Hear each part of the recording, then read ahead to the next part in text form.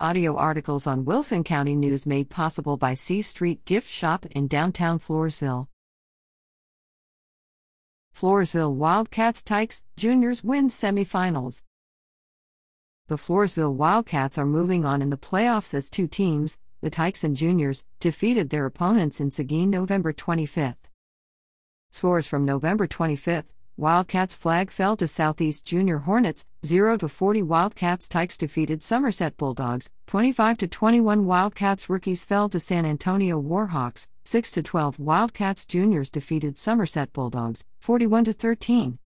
The Tykes will take on the West Oso Bears and the Juniors will go up against the New Braunfels Junior Cougars on Sunday, December 3rd, at Texas State University in San Marcos. Good luck, Wildcats!